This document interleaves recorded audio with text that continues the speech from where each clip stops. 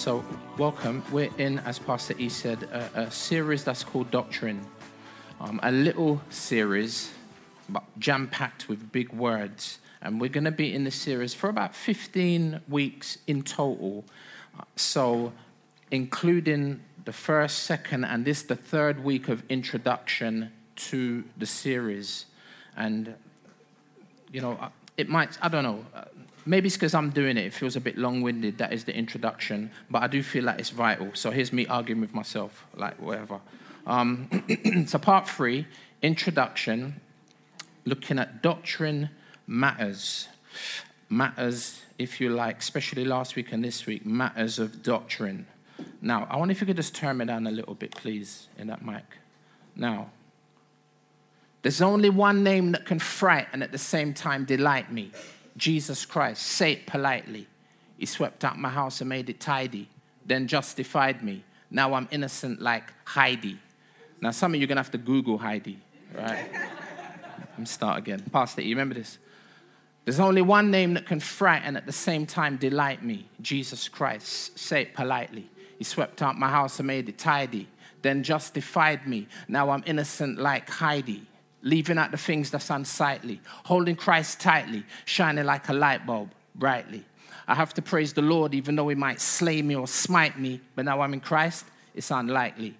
We try to keep the word of God seasoned, salted, and spicy, like soul food prepared nicely. It's free, but it's pricey. That's why we have to handle it precisely. True workmen divide rightly. Like David in Psalm 1, we meditate daily, nightly. Don't take the word of God lightly. I tie it around my mind like a phylactery. Now, you probably have to Google that as well. Forget my train of thought. The Holy Spirit will bring it back to me. Now, why do I do that little rhyme? Well, particularly because it emphasizes this whole issue of God's word. So, would you join with me as I pray? Father, thank you for your word. Would you please help us to do exactly as mentioned, to keep your word and to present it seasoned, salted, and spicy, because it is good food, especially when it's prepared nicely. And it's free, but it's extremely pricey. Would you help us to handle it precisely as true workmen, Lord, and divide it rightly? We ask this for the sake of the Lord Jesus. Amen. Amen. Man, I need to get down to the gym. Just one little 16 bars in a Pastor E. Man, I'm up here panting. And trying to remember the lyrics as well. Boy, this is too complicated, man. Boy. Doctrine matters. Or matters of doctrine. We're going to kind of finish the headlines and we're going to kind of begin to now look at the fine print or the small print. How many of you know small print is important? You know what I'm saying? It's like when you're getting a new contract or signing a contract, you know, have to be careful, right? The headline is one thing, but don't forget the fine print. And with the headline, they always give you the good stuff. You know what I'm saying? They always make it look nice and shiny. That's the headline, you know. iPhone X. Notice they don't even bother with no unlimited calls, unlimited texts. They don't even bother with that. That's a standard, right? I remember back in the day, like unlimited calls and unlimited texts was, oh my gosh, like Mercury 1-to-1. Remember, Pastor E? Like, that was mad. Now they don't even mention it because it's standard. It's like you ain't even going to sign a contract if it ain't got no unlimited calls, unlimited texts. But the big thing, right, is the data. And I'm saying that's big, like 50 gigabytes of data. Right? You notice anytime you hear those adverts on the radio, especially if like you're driving in a car, I notice this all the time because I listen to LBC a lot. And you hear an advert advertising something big and glossy and shiny, something that you want, like the iPhone, right? And you see up the cover in it, you're like, oh, I come to church, like trying to get rid of my covetousness. I come to church and you're just encouraging my covetousness, Pastor Rob. But you know, you listen to some adverts and they might not be iPhone, it's something else, right, that you desire. And and you're listening carefully and they give you all of this headline and then all of a sudden they go into, it's regulated by the Financial Conduct Authority, T's and C's apply. You ever hear that in the advert, right? Well, what does the T's and C's stand for? Terms and conditions. You know when you make an online purchase, they give you a little box. And when you come right to the end of the purchase, you've got to tick the box. And right next to it says, I have read the terms and the conditions. And then you click apply, right? Who reads the terms and the conditions? But Morena reads, and actually believe her. Harriet as well. Okay, some of you guys, all right then. The lawyers, yeah, you know that. Boy. But contracts, very, very serious. How many of you guys heard of payday loans and what they're now calling doorstep loans? In The Guardian, there was this big warning about these payday loans. You see a man like burdened by not just the loan. The loan would be enough, but look at the interest, like 5 times the loan. In The Guardian, it said, high interest doorstep loans need to be regulated, says a particular charity. Amen. And you know why? Citizens' advice calls for curbs on home credit plans, which can charge interest rates of 1,557%. All right, my brother. The small print is important. And I'm saying, it's like, here's a definition. For small print, the text in a formal agreement that is printed smaller than the rest of the text. Sometimes in the hope, notice, sometimes in the hope that it will not be noticed. Now, you might think, Pastor Rob, you came up with that definition. Not me. This is the formal definition in the New Cambridge English Dictionary. Sometimes in the hope, the small text, that it will not be noticed. Why do you think it's small print? Well, it could be said that there are a lot of small print or small words in the Bible, right? Well, the question is what does all that fine print, what does all that small print say? Furthermore, what does it mean? We neglect the small print at our peril.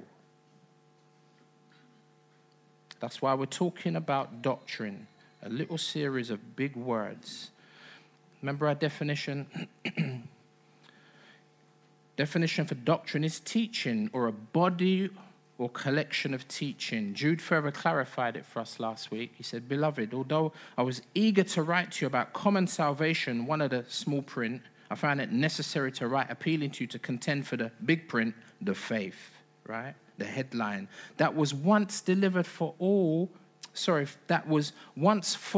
delivered to the saints and then handed down. We're saying doctrine affects every single area of our life, our relationships, name it. There's nothing in life that's not affected by our doctrine.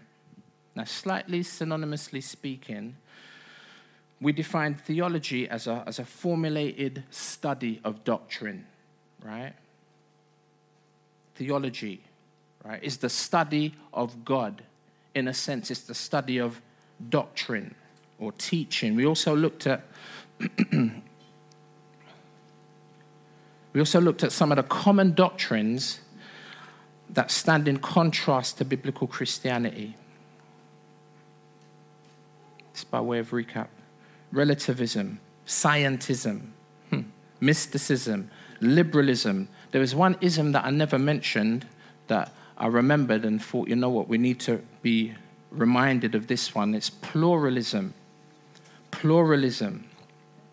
And anybody define what pluralism is? All right, then thank you. Someone said all paths lead into heaven,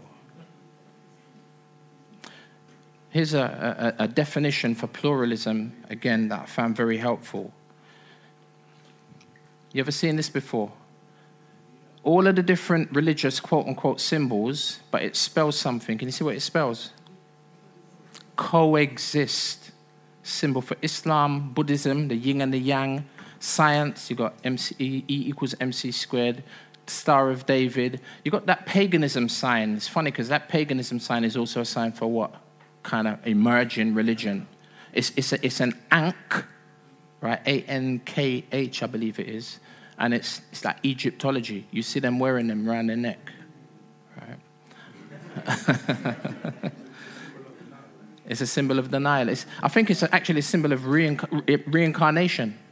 You know what I mean? I saw someone at work 25 years ago and said, "Oh, you're wearing an ankh." And they said, "Yeah." I said, "Do you know what it stands for?" And they never knew. They just said, "Yeah, it's an Africa sign." And it was back in them days when we used to rock them round leather things with the Africa on it. Do you remember coming to America? All right, with them little flat hats. I had one of them leather flat hats, you know. It's probably worth a fortune now. Or just for the rubbish dump, really, I suppose. It's funny how this fashion comes and goes.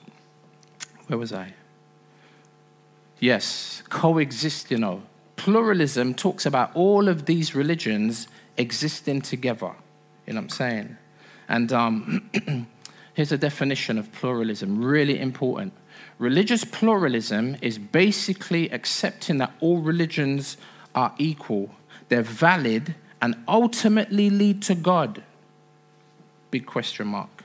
It is the coexistence of various religions and celebrating the presence of other religions, notice, without losing one's own identity. Now, how can this work? How can this work when most religions, not only are they different and distinct, they're mutually exclusive? Like people who look and make this statement have not read the fine print. Then they've not read the small print. Because if you have religion A and religion B, how many of you know, by virtue of being A and B, they can't be the same. A is A and B is B. A is not B and B is not A. You know what I'm saying? And I would argue, because I don't want to sound dogmatic in this sense, I would argue that people are free to choose whatever religion they want. You know what I'm saying? They're free to choose. My encouragement is to read the fine print. And there is, praise God, in at least this country at the moment, I say that in bold, underlined, in inverted commas, at the moment we have freedom of religion. But to suggest these are all the same is absolutely ludicrous. You know what I'm saying? As my sister said, it's like all roads lead to Rome. No. And a bit like a pick and mix. And that's pretty much the way the majority of individuals choose their religion, like you would some sweets. And I say, I fancy this one, and change their mind and pick another one. I mean, I gave you my testimony last week about how that's where I was at. I submitted to a particular religion I knew nothing about. And then I was startled when I found out the truth about it, when I read the fine print.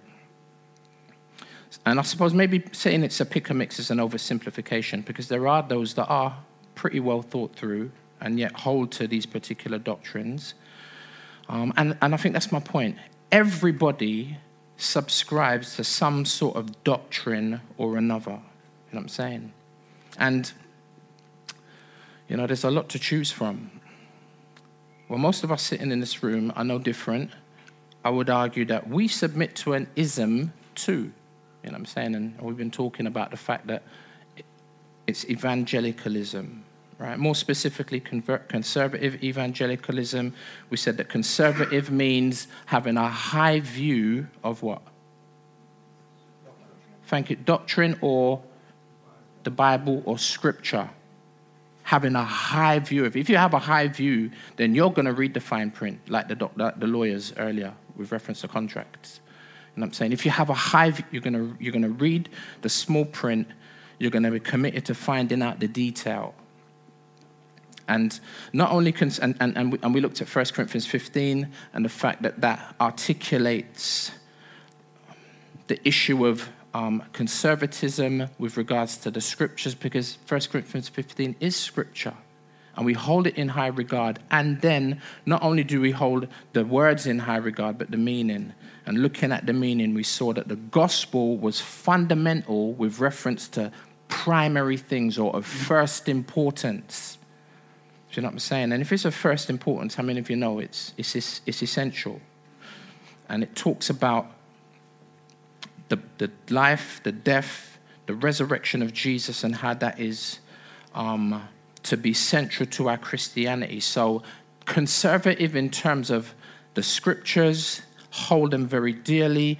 And then evangelical, meaning the gospel, which again is fundamental to our doctrine. Evangelical comes from the word evangel or gospel or the good news, and it's at the center with regards to all that relates to Christianity. So evangelicalism, if you like, that's us. It finds its emphasis in the gospel, right, which is fundamental to the whole Bible.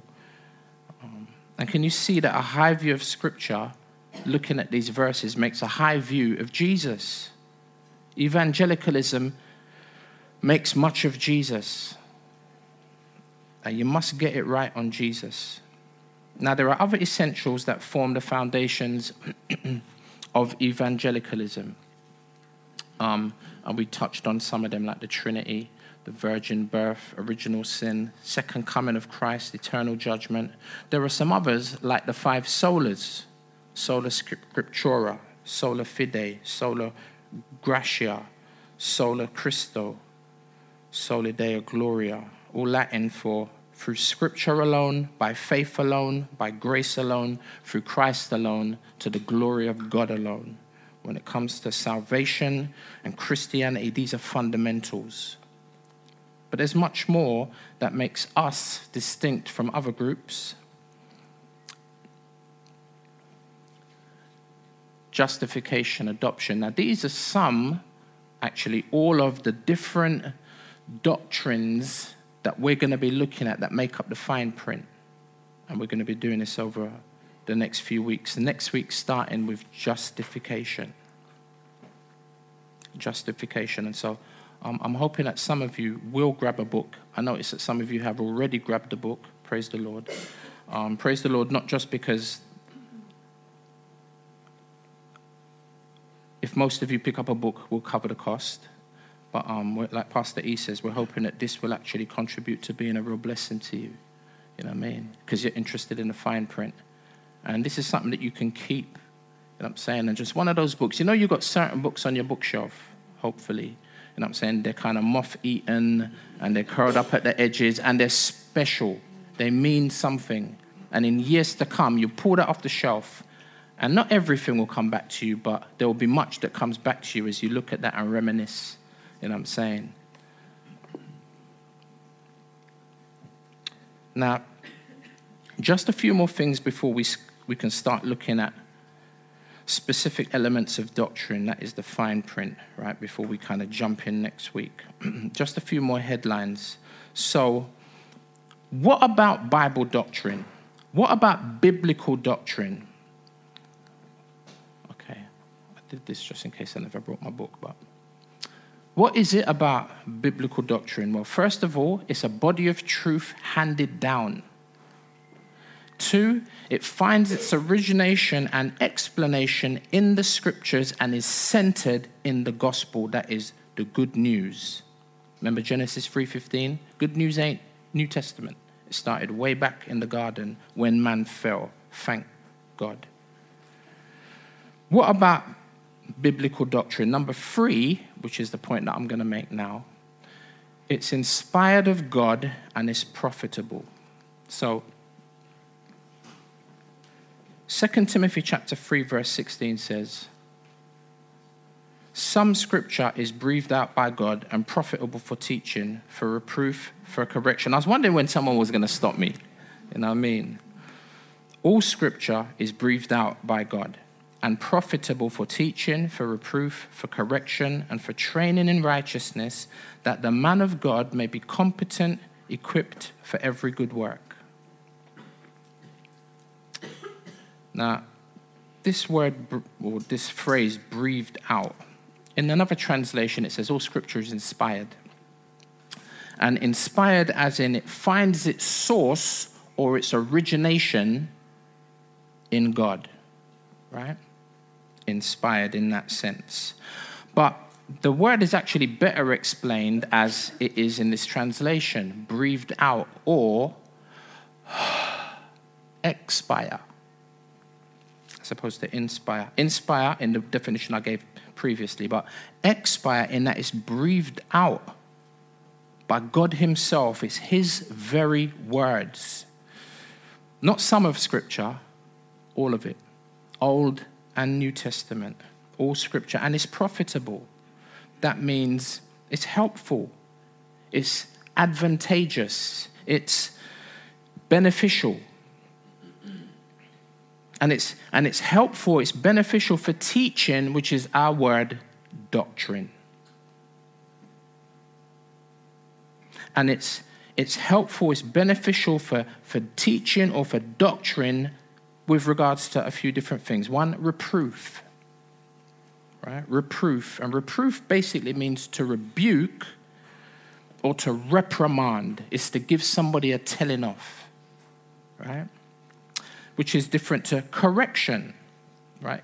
It could sound like they're the same, but there's a difference. Correction isn't necessarily a rebuke, but it's what follows a rebuke. Right? It's the why I rebuked you or why you rebuked me.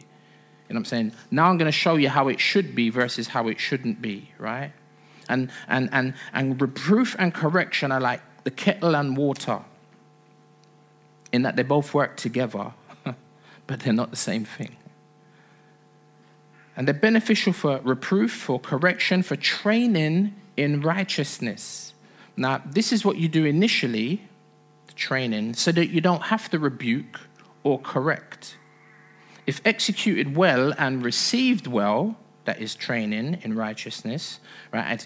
It's done well and it's received well, it minimizes the need for reproof and correction. But it also provides a context for reproof, if necessary, later on, and correction, like we do marriage counseling. I'm saying, so when somebody's going through a difficult time in their marriage, we will also always refer back to, do you remember that time in marriage counseling? You know what I mean? Do you remember that time when you walked down the aisle? Not under duress, you know what I'm saying? Like nobody forced you. I never see nobody with your arm up your back, frog marching you down the aisle. You made your own decision, and fundamentally what you did was you made a commitment to your spouse, but fundamentally you made a vow before God. Like, maybe I just need to remind you. You know what I'm saying? And so the teaching was done in righteousness, and obviously there's been a little problem, so you bring a gentle, if you like, rebuke, and then there's the correction on the basis of the training in righteousness. You see how this all works together? And all for the purpose of making the man of God primarily, that phrase, man of God, it kind of, you see it replete throughout the Old Testament where it says, and God spoke to the man of God, or the man of God spoke and said. And I'm saying it kind of talks about the prophet. It speaks about the man of God, if you like. I mean, it's what it says, right? And in the context, it is a reference to the preacher, to the teacher, to the leader, primarily, but generally, it's to everybody. It's not just to the men, like the verse says, right? That the man of God. No, it's also to the woman of God too. You know what I mean? I remember hearing Pastor E say, you know what I'm saying? Most of, if not everything that you hear us teach, you know, you might be tempted to think, oh yeah, that's not for me, that's for the pastors, that's for the, you know what I'm saying? Yeah, well, some of it specifically and primarily, fundamentally is, but most of it, you know what I'm saying, is for you. And it cuts both ways. So we say, you know what I'm saying, whatever we teach is for those behind the pulpit as much as it is for those in front of the pulpit. You know what I'm saying? And the purpose is competency, in order that the individual may be competent. Another translation says, I loved King James, where's Harry?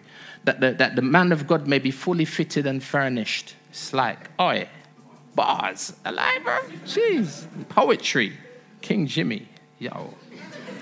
And competent or equipped, as it were, for notice, every good work. There's another verse in Scripture that says that God provides us with everything that pertains to life and godliness. The Lord provides it for us. You know what I'm saying? Sometimes you feel like, even again, going back to marriage, my sister sitting in front of me, some good encouragement for you with this suntan just come back. You know what I mean? It's like, now I forgot the encouragement that I was going to give. The suntan threw me. You know what I'm saying? It's like, God, you're like, before you get married, right? You know, you're like this, your knees are shaking, if you're anything like I was, anyway, before I got married.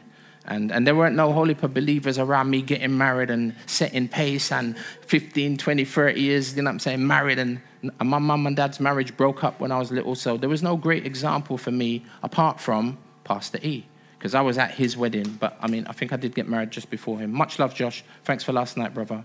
Journey well, yeah, back to Manny. But, yeah, there was no great examples. But I'm saying, for those of you that, before you get married, you know what I'm saying, you're kind of like, man, can I really do this? If you're, this is how I felt. I was like, boy, Lord, I've made this decision, told everybody, invited all these guests. You know, you watch these films and you know the two people shouldn't get married. But you just think to yourself, it's drama now for the woman to say, no, I can't marry you. I love my man. You know what I'm saying? You can't pull up the whole wedding, you know what I'm saying, and do that. And that's how you, sometimes, I don't know if you felt like that at the aisle, but at the aisle, a million thoughts run. I'm thinking like, boy, imagine like if I changed my mind, heart beating. I wonder if I change my mind now, what are the implications? And you work this, and you know, and you're just shook to pull out now anyway. You know what I'm saying? But what I'm saying is, here's my big point. Oh my gosh, tangent. Bertram, bring me back, brother. Pastor E, help me. I'm gonna start drowning up in a minute. My point is, you don't feel ready initially, even right up to standing on the starting line.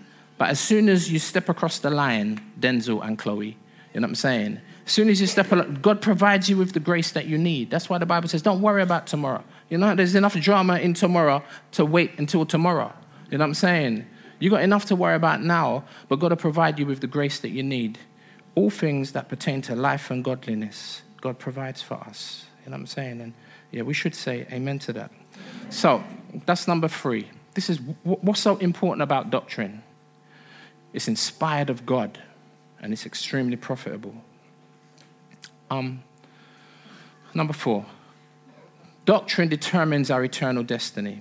Second Thessalonians, sorry, the text's a bit little. I just couldn't be asked to make more slides. I've got about 50 slides in the thing, so, and you know, going through them and we're making a transit, it's just long. So Second Thessalonians chapter 1, verse 3 to 10 says, we ought always to give thanks to God for you, says Paul, as he's writing to these believers. And he says brothers, but you know, brothers is a catch-all. It's like mankind, right? It's men and women. As is right, because your faith is growing abundantly, and the love of every one of you for one another is increasing. Now, there should be some encouragement, and there's correction right there in that verse, and maybe a bit of rebuke, you know what I'm saying, and a little bit of like training in righteousness in verse 3. Verse 4, therefore, we ourselves boast about you in the churches of God for your steadfastness and faith in all your persecutions and in all the afflictions that you are enduring. I mean, even though these believers are proper walking the walk, right? Verse 5, this is evidence of the righteous judgment of God, that you may be considered worthy of the kingdom of God for which you are also suffering. Since indeed God considers it just to repay with affliction those who afflict you.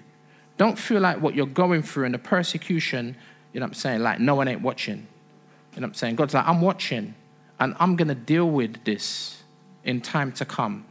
Rest assured. You know what I'm saying? Those that afflict you, but like we heard yesterday, you know what I'm saying, with regards to Operation Forgiveness, vengeance ain't mine as much as I want to take it sometimes. Vengeance belongs to the Lord, right? And trust me. You know what I mean? You don't have to worry. And it's funny, you meditate on stuff like that, that will help the balloon to go down, like we saw yesterday. You know what I'm saying? Because the whole thing was take a balloon and blow into the balloon. How do you feel when someone does you wrong? Angry. And you blow into the balloon, bitter. And you blow and the balloon gets bigger. You know what I'm saying? When you meditate on stuff like this, seriously, like, wait a minute. Actually, God has promised to take care of anyone that's afflicted me unrighteously. You know what I'm saying? You meditate on that, that will begin to help you. You know what I mean? Continuing on, verse 7, and to grant relief to you who are afflicted as well as to us when the Lord Jesus is revealed from heaven with his mighty angels. Little words, How many of you know that's big meaning? In flaming fire, inflicting vengeance. You read Revelation, he's coming on a white horse and his robe is covered in blood. And he's got tattoo. That's why I can't hate on tattoos. He's got a tattoo running down his leg. So is it Lord of Lords and King of Kings or something identifying him, the word of God? Or, you know what I mean? It's like, that's going to be a scary time when he comes back in that sense, in flaming fire, inflicting vengeance on those, not just on those who inflict on his beloved, but those who do not know God and on those who do not obey what? Remember, the gospel is synonymous. It's one of them catch-all terms like the faith or the way. It describes the body of doctrine. The gospel of our Lord Jesus. They will suffer the punishment of eternal destruction away from the presence of the Lord and from the glory of his might when he comes on that day to be glorified in his saints and to be marveled at among all who have believed. Biblical doctrine determines the future. And I mean, I'm just going to give you a few. There are hundreds.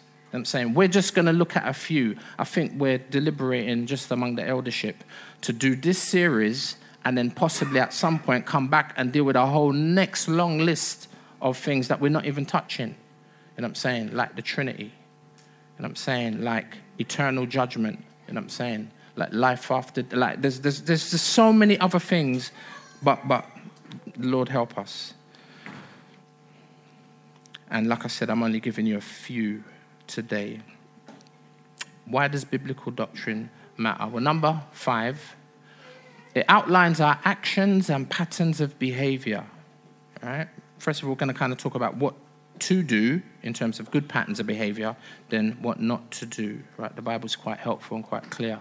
And the Lord's so good in it. I mean, again, Pastor E mentioned a little bit of what I'm going to read now earlier on in the announcements. Matthew 28. This is, anybody know what this particular portion of the Bible's called? The Great Commission. Thank you, Brother B. So it says, this is when Jesus has given his disciples the manifesto for his party, his kingdom. You know what I'm saying? And he says now, verse 16, now when the 11 disciples, excluding Judas, right, went to Galilee, to the mountain to which Jesus had directed them, and when they saw him, they worshipped him. That's one of the verses that really helped me. Just touch on the Trinity, even though we're not going to talk about it for about another year and a half. But this really helped me because when I first became a Christian, I was still got my hand.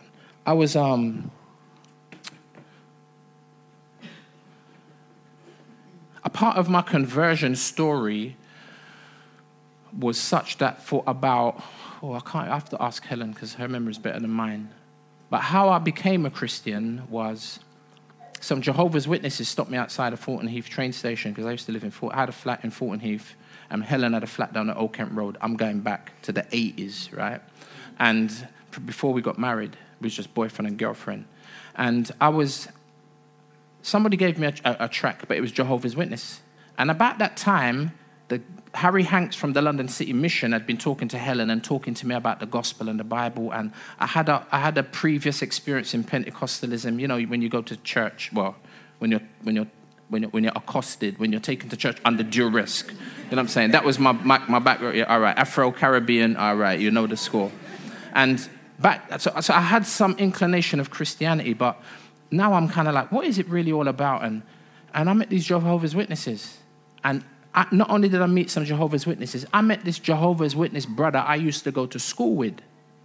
So I'm like, Peter, I think his name was Peter. And I see my man outside in his suit, handing out tracts. Like, I'm like, why are you, like, why? Why are you taking it to such a level? Like, why? It's a bit extreme. And we started talking. Brother started coming around my yard. About 6 months, if not longer, every week. Like, I'll see you next week. And I'm like, okay, it's 4:00, ding dong. And he'd come in and sit down and chat and eat food. And one day, I was sitting there, and I tell you, I was on the brink. You know what I'm saying? And Helen goes, Robert, you're going to become a Jehovah's Witness? And I was like, you know what? I think so. God, they know what they're talking about. I was convinced. And she went, I'll never become a Jehovah's Witness. I remember that so specifically. And thank God that, that we didn't. And why do I tell that story? Say again? The Trinity. Oh, boy, Lord, help me. What is wrong with me? Pastor E, wasn't it yesterday I said to you?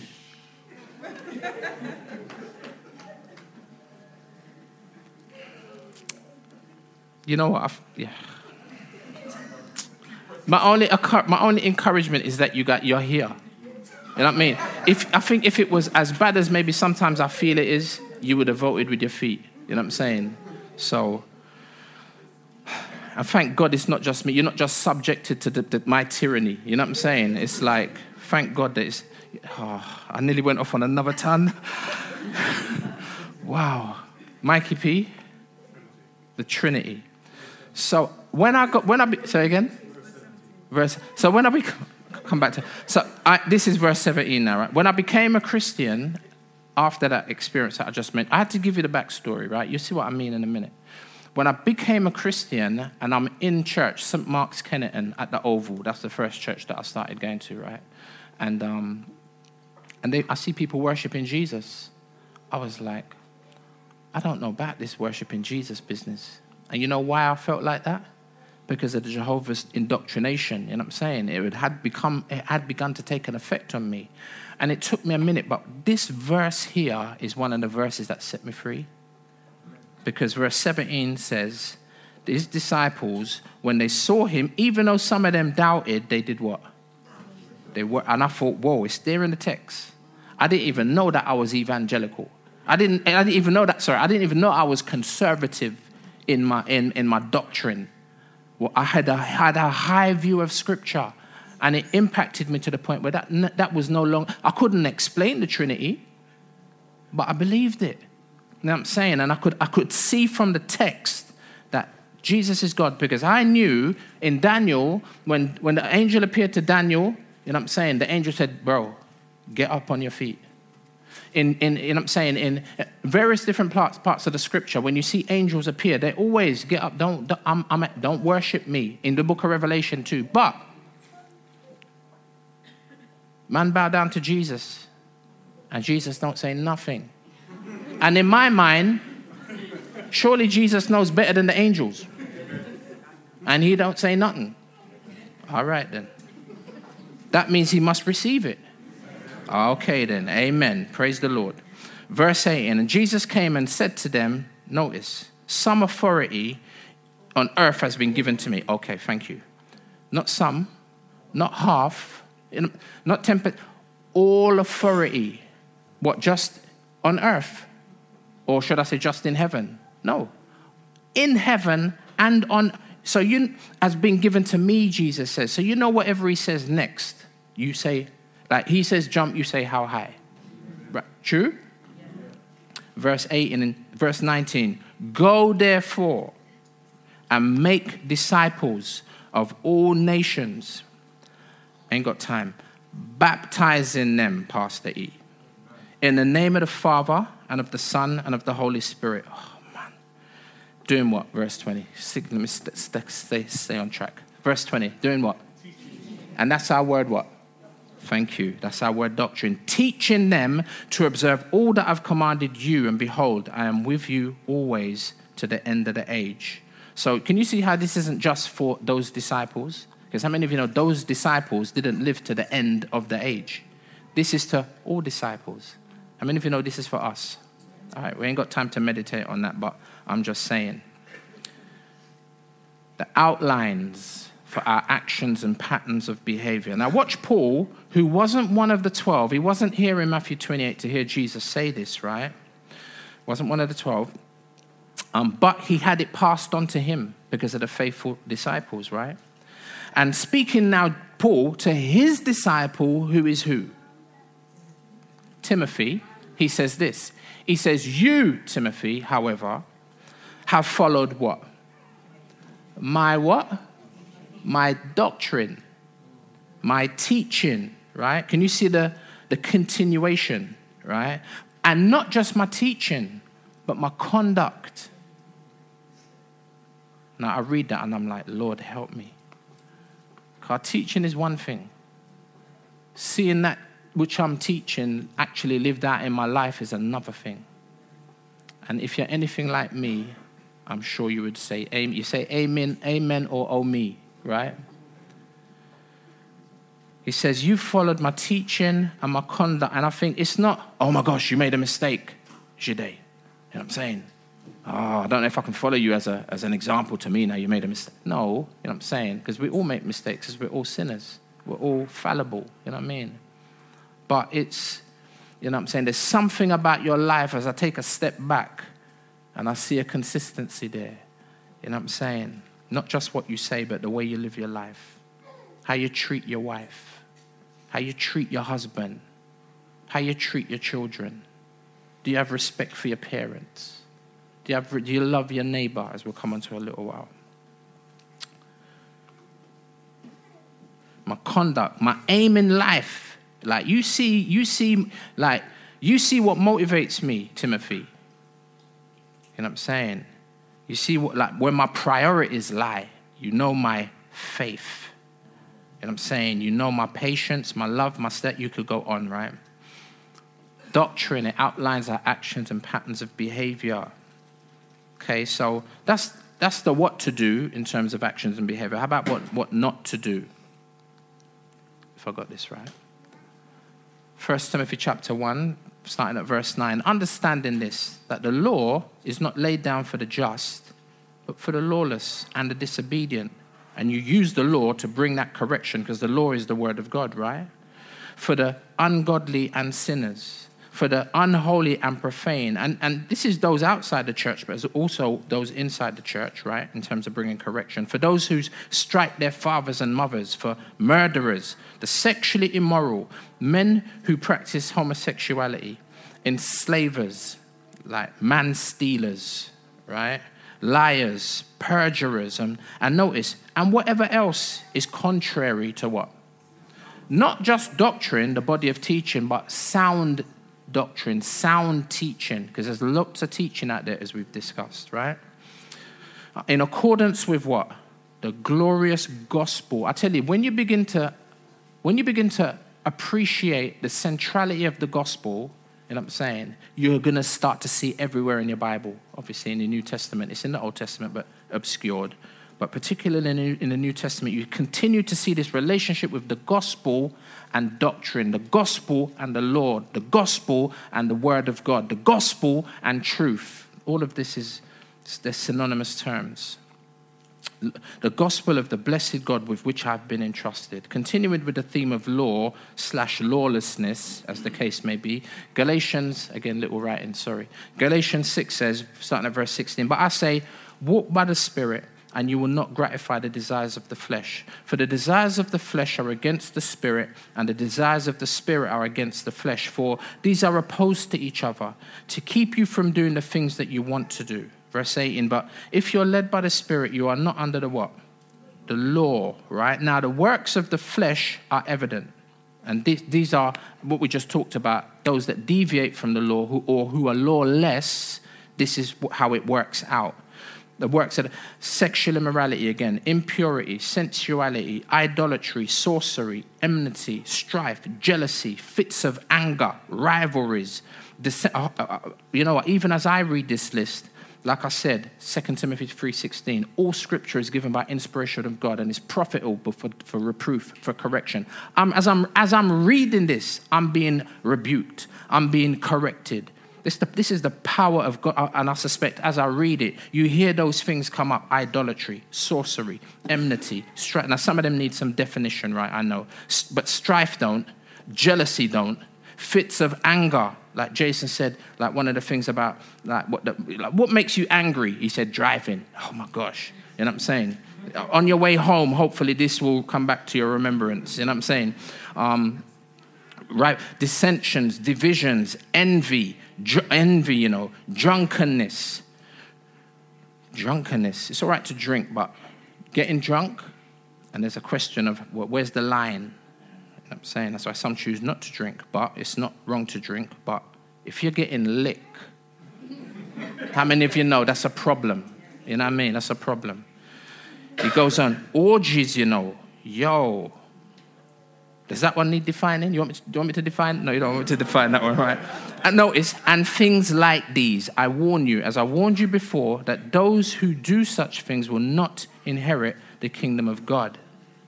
Again, we're talking about those things to do. Here are the things not to do. And then the contrast in terms of healthy actions with regards to patterns of behavior. Verse 22, this is the contrast to what I just read in those few verses. But the fruit of the Spirit is love. This is the stuff to emulate. Love, joy, peace, patience. I'm reading it and I'm hearing again when I memorize this in King James, patience, kindness, goodness, faithfulness. There was a song, "The fruit of the Spirit is love." No, the wrong key. Where's Raymond?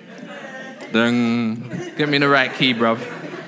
But anyway, when I first got saved, was it Lewisham? I can't even remember. But I remember walking past some guys giving out tracts, and they had these cassette tapes, that they were selling. And the cassette tapes had verses of scripture to music, and they were the cheesiest songs you've ever heard in your life. But it was music to... It was music to my ears because I just got saved, you know what I'm saying? And then 2, it helped me remember the fruit of the Spirit. I've done it again. I've started too low and I can't. The fruit of the Spirit. The fruit of the Spirit is love, joy, peace, long-suffering, gentleness, goodness, faith, meekness, temperance. Against such there is no law. Right, that's that verse. And those who belong to Christ Jesus have crucified the flesh with its passions and desires. Biblical doctrine. What's so important about it? Number 6, not only does it outline our actions and our behavior, it preserves the purity of the truth. This body of truth, the faith, the message, the body of doctrine.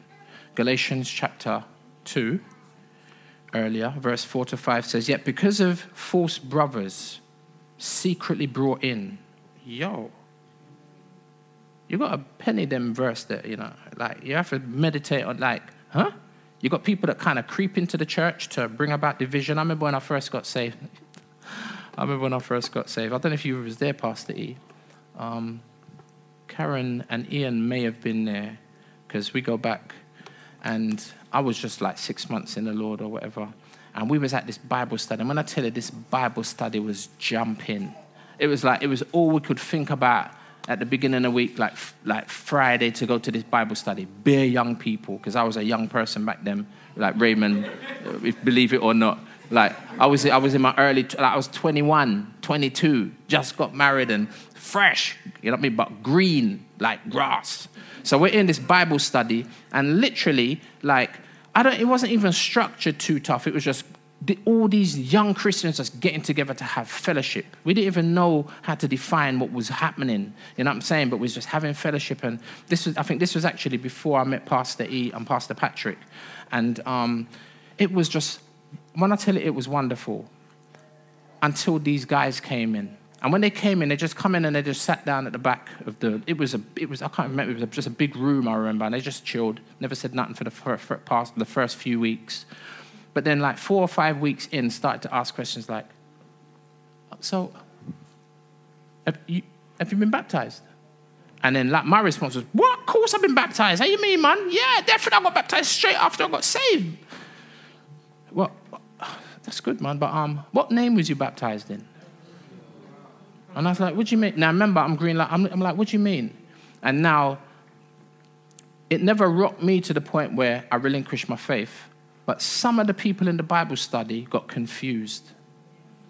To the point where, bro, do you remember Samantha Riggs' brother, Kevin? You know what I'm saying? These guys came in and they literally, you know what I'm saying, bamboozled a couple people to the point where they went off. And then they caused, the text that we read earlier, caused mad division, mad confusion in what was such a beautiful environment. You know what I'm saying? And I'm saying it's like, there ain't nothing new under the sun. Well, I'm reading it here in Galatians 2 in the 1st century. Yet because of false brothers secretly brought in who slipped in to spy out our freedom. And that's exactly what they done. We were free and we had the liberty of the Lord. They come in and try and bind us up now with their false doctrine. You know what I'm saying? Try and squeeze the life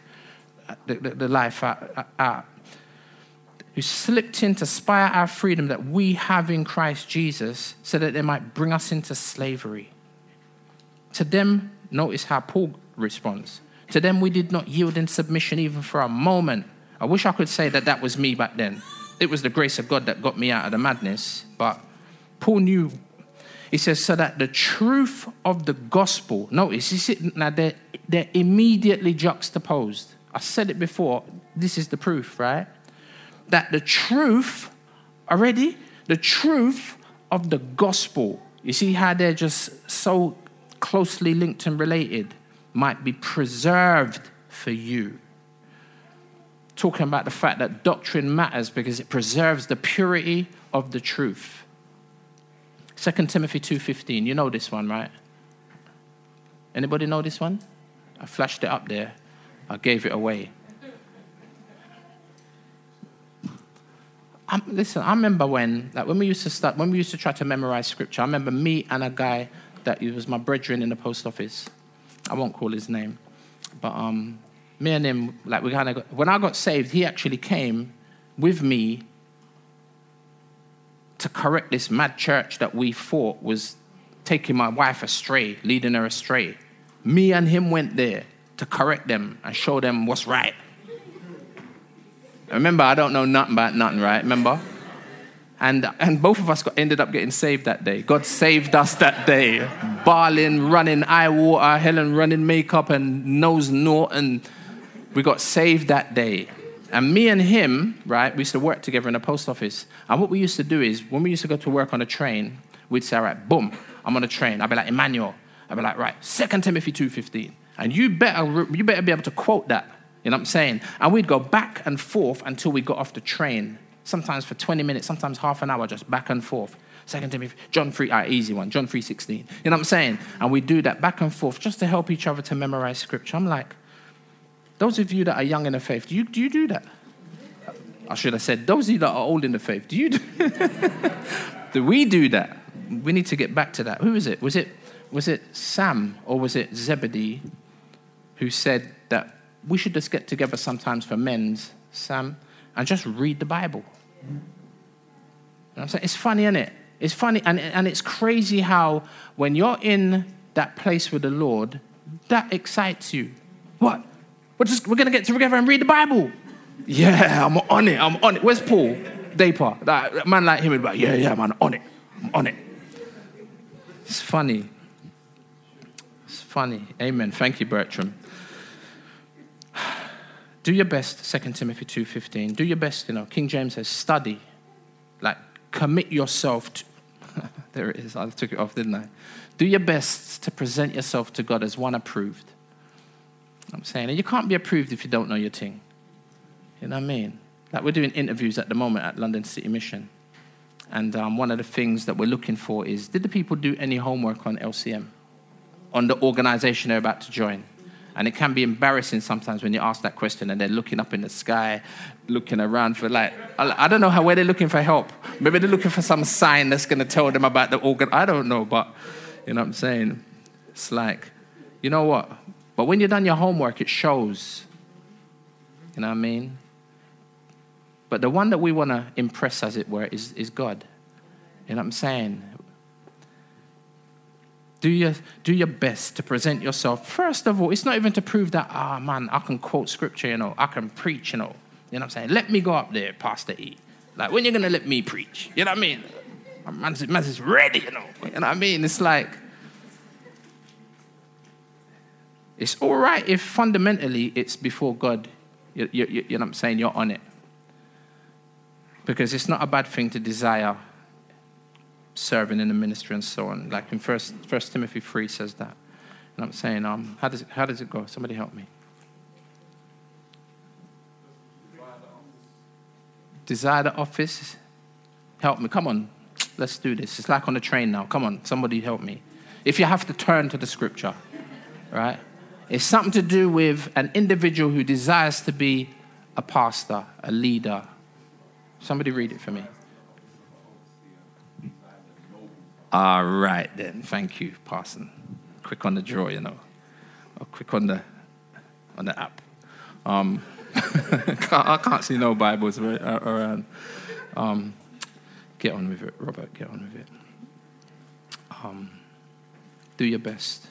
Look, a worker who has no need to be ashamed, rightly handling the word of truth. And I would say that even to be able to rightly handle the word of truth starts off by just reading it.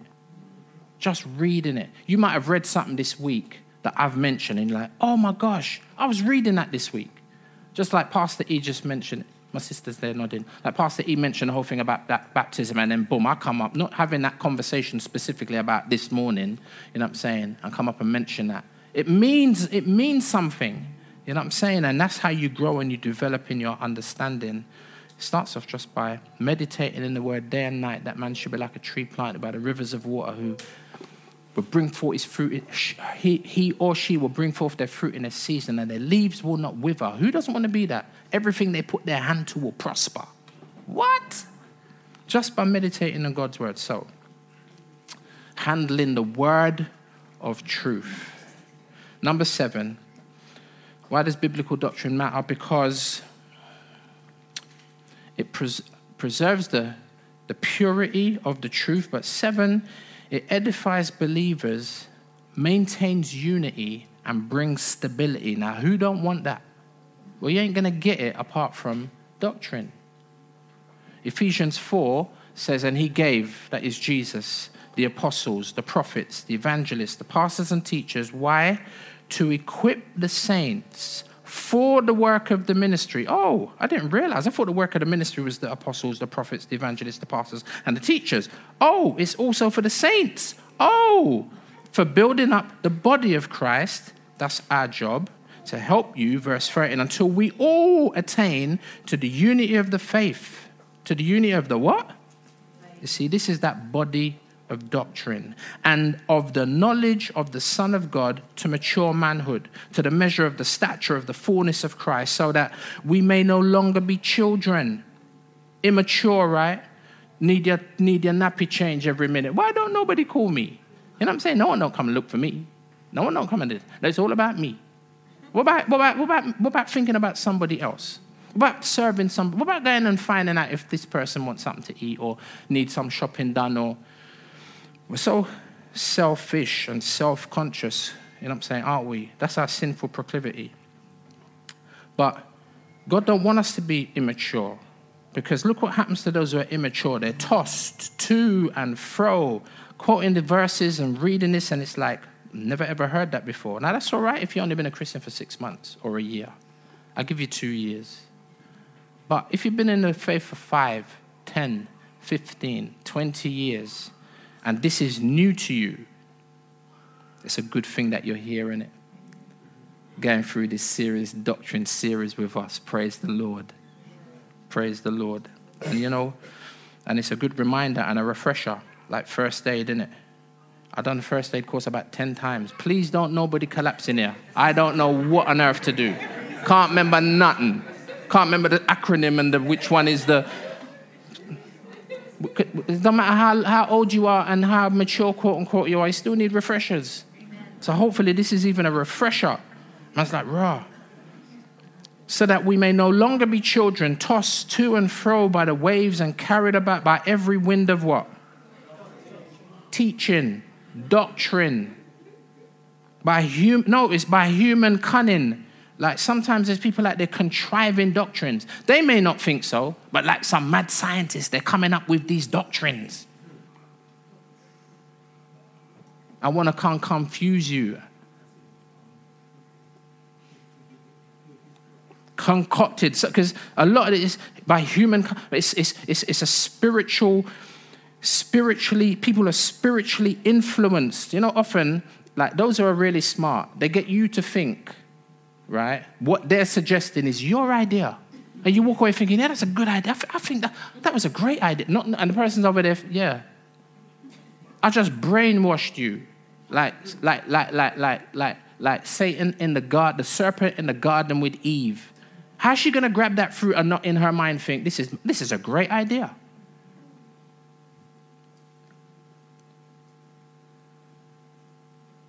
Human cunning by craftiness in deceitful schemes.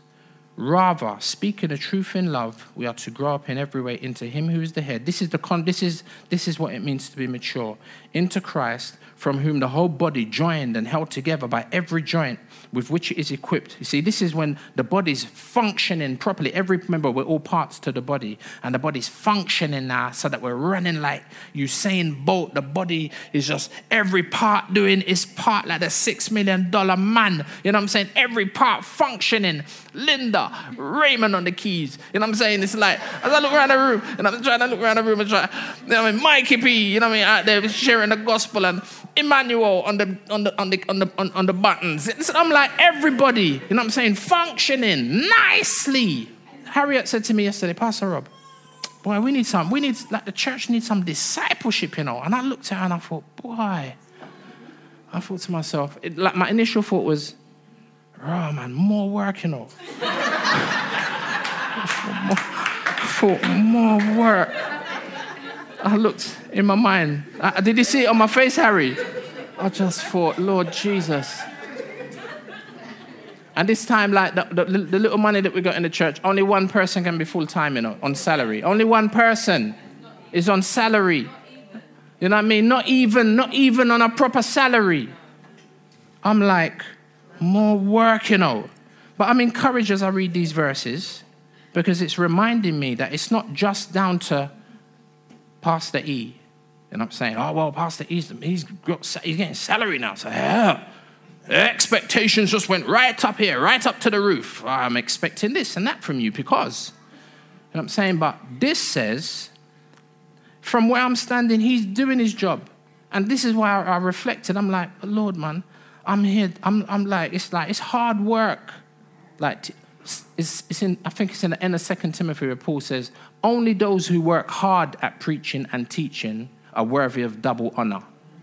You know what I'm saying? And part of that is finance, right?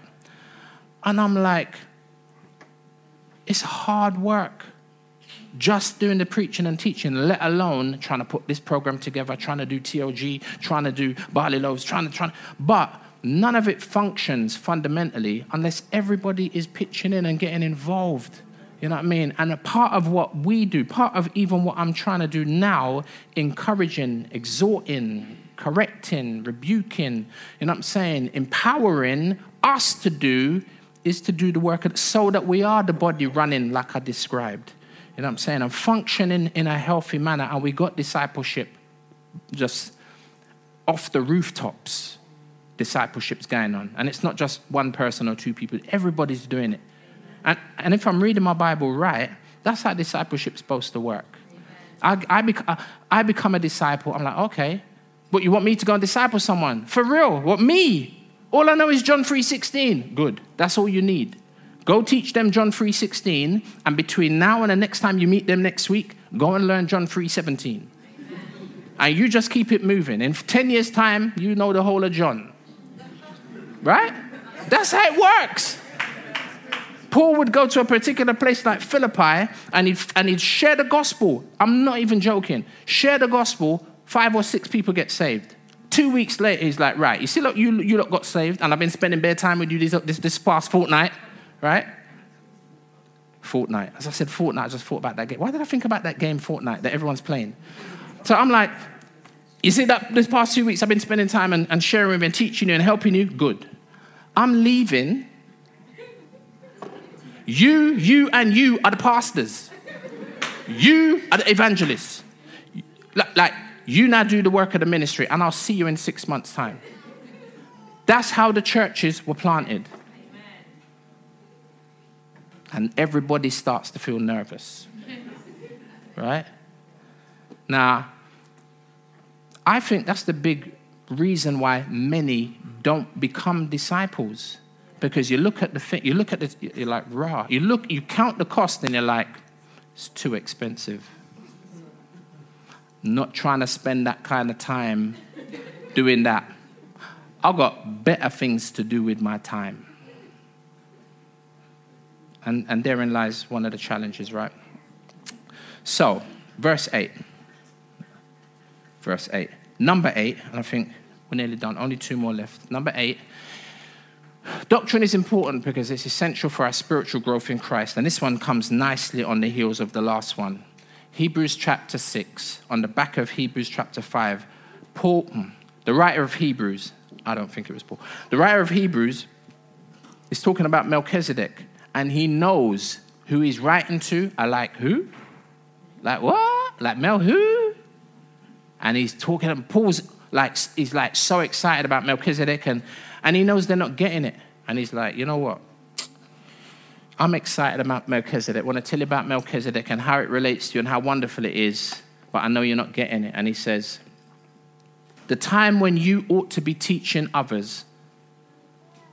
And I'm saying, I'm still having to help you with the ABCs. I'm still having to help you with the fundamentals of the doctrine of Christ. And this is where he picks up in chapter 6, verse 1. He says, therefore, let us leave the ABCs. Notice, the elementary what? So, there's a part of the doctrine that's basic, ABCs. Now, you have to think about where you're at as I read the ABCs. Because you might be like, boy, if that's the ABCs, boy. Man still in his nappy, you know. Man ain't even started like nursery yet. If that's the elementary doctrine of Christ. And look, move on to maturity. You see the distinction? And he says, here's the ABCs. Not laying again the foundation, the ABCs of repentance from dead works. Faith toward God. Instruction about washings, number 3. Doctrine of baptisms in another. The laying on of hands, number 4. The resurrection of the dead, number 5. And eternal judgment, number 6. You see those 6 fine print mini doctrines. They're ABCs. And let me not be facetious, you know what I'm saying, or bigoted or ignorant. You know what? I know what those things mean, but I couldn't communicate them at the drop of a hat. Okay, no problem. And I'm saying, all right, rather than me preach the message that I'm going to preach today, let me preach about the doctrine of baptisms and just be able to lay it out like nicely. If I have some time, I could do that. You know what I mean? But I'm saying for your sake, I'm not trying to say you should be able to preach like Pastor E. I'm not saying that. What I'm saying is, even this stuff here, I would have to go back and have a look at it. But if I go back and look at it, it's not like I'm not familiar with it. You know what I'm saying? But is this stuff that you're familiar with? You know what I mean? Or like on a level, resurrection from the dead, would that be something that you really couldn't say anything about apart from, boy, I know Jesus rose from the dead. And I know at some point I think I'm going to raise from, I'm saying, and he goes on verse 3 and he says, this we will do, right, if God permits. That is, this we will move from immaturity to maturity if God permits. And it's a bit like, you know, when someone's building a house, you lay the foundation, and before you can lay the ground floor and then the first floor, they say, wait a minute, we need to inspect it. So somebody comes and they inspect it, and then they're like, great, you can now lay the next floor. The issue in here is, are we laying the foundations correctly to the point where we can move on to the next level? You know what I'm saying? It's like this doctrine thing safely. This doctrine thing is serious. You know what I'm saying? In terms of just this moving forward. And again, without getting into the fine print, this don't make no sense. Number 9, let's finish. Number 9, doctrine is important because it is extensive in its effectiveness. It's just one verse. 2 verses. Acts 5, verse 27 and 28. It says, and when they brought them, this was the disciples are beginning to preach the gospel and share, and people are getting saved left, right, and center, but the scribes and the Pharisees don't like it. Verse 27, it says, when they had brought them, they set them before the council because they'd grabbed them up, they'd arrested them for preaching the gospel. And the high priest questioned them, saying, we strictly charged you not to teach in this name, yet here you have filled Jerusalem with your doctrine, with your teaching. Well, may we, like these disciples, fill all Lewisham as they did Jerusalem with biblical doctrine, right? Amen. Doctrine matters. Father, thank you for your word. It evidently matters a lot. The fact that you gave it to us before we even opened the book. It means that it matters because you went to a lot of trouble in order to provide it for us. To breathe it out initially through the prophets, the apostles, those who wrote the scriptures. But then also preserving it all of these years for us. And I'm so grateful, Lord, because we look back at your word and people are like, oh, look, it's been changed here, it's been changed there. And those changes, quote unquote, actually contribute to validifying the word that we have. Because we can compare what we have and then fundamentally land on what actually is. And I'm just so grateful for your word. And Father, can I confess that even as I'm standing here and as I'm sharing, teaching, instructing, rebuking, correcting, Lord, I'm being taught, I'm being rebuked and instructed, even as a leader, like the areas where I'm falling short and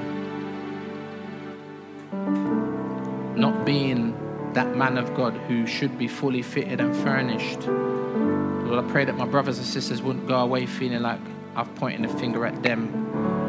But I'm reminded, Lord, I got 4 fingers pointing back at me with regards to everything that's been mentioned. And yet, Lord, we thank you for each other. And thank you for the different gifts that we have. Just to see Jason yesterday and Mommy Sarah and Tayo standing up and sharing and helping and instructing and serving in the way that they were in conjunction with everyone, every other member of the team, Lord. So wonderful, Lord. We're so useless, yet you find use for us. In your hands we're useful. Thank you, Lord, that we get the privilege of being co-laborers together with you. You're the one that really makes the difference in the work of the ministry. And Lord, I do pray, just like we heard from the lips of the Lord Jesus, that we're to go out into the world and share that gospel, that good news, that doctrine with others, Lord. We ain't trying to save the whole world. We're not Superman. We're not a super church. Look at us, Lord. We're a little bit. But by your grace, Lord, we're strong. And Lord, we might even be able to turn Lewisham upside down. And it's not at the fault of the gospel, Lord. Often it's our fault. Would you forgive us? Forgive us, Lord, for making everything else the priority. And it doesn't mean that when we make you the priority, nothing else matters. But what happens is everything falls into place. Everything finds its place. And we're able to attend to those things rightly, righteously, properly. And so, Lord, would you help us? Especially as we're going through this series on doctrine, looking at these specific words, Lord, the fine print. Lord, would you help us to understand not just the contract, quote unquote, but Lord, if anything, the contract that has been signed in the blood of Jesus for our benefit. It does us well just to be appreciative and look at the document that our salvation is based upon, that our redemption finds its origin. Lord, help us as we look at these matters of doctrine, I pray. And would you change us by virtue of your Spirit in order that, Lord, we might be that body that is mature, effective, Lord, and fundamentally faithful. In Jesus' name I pray. Amen.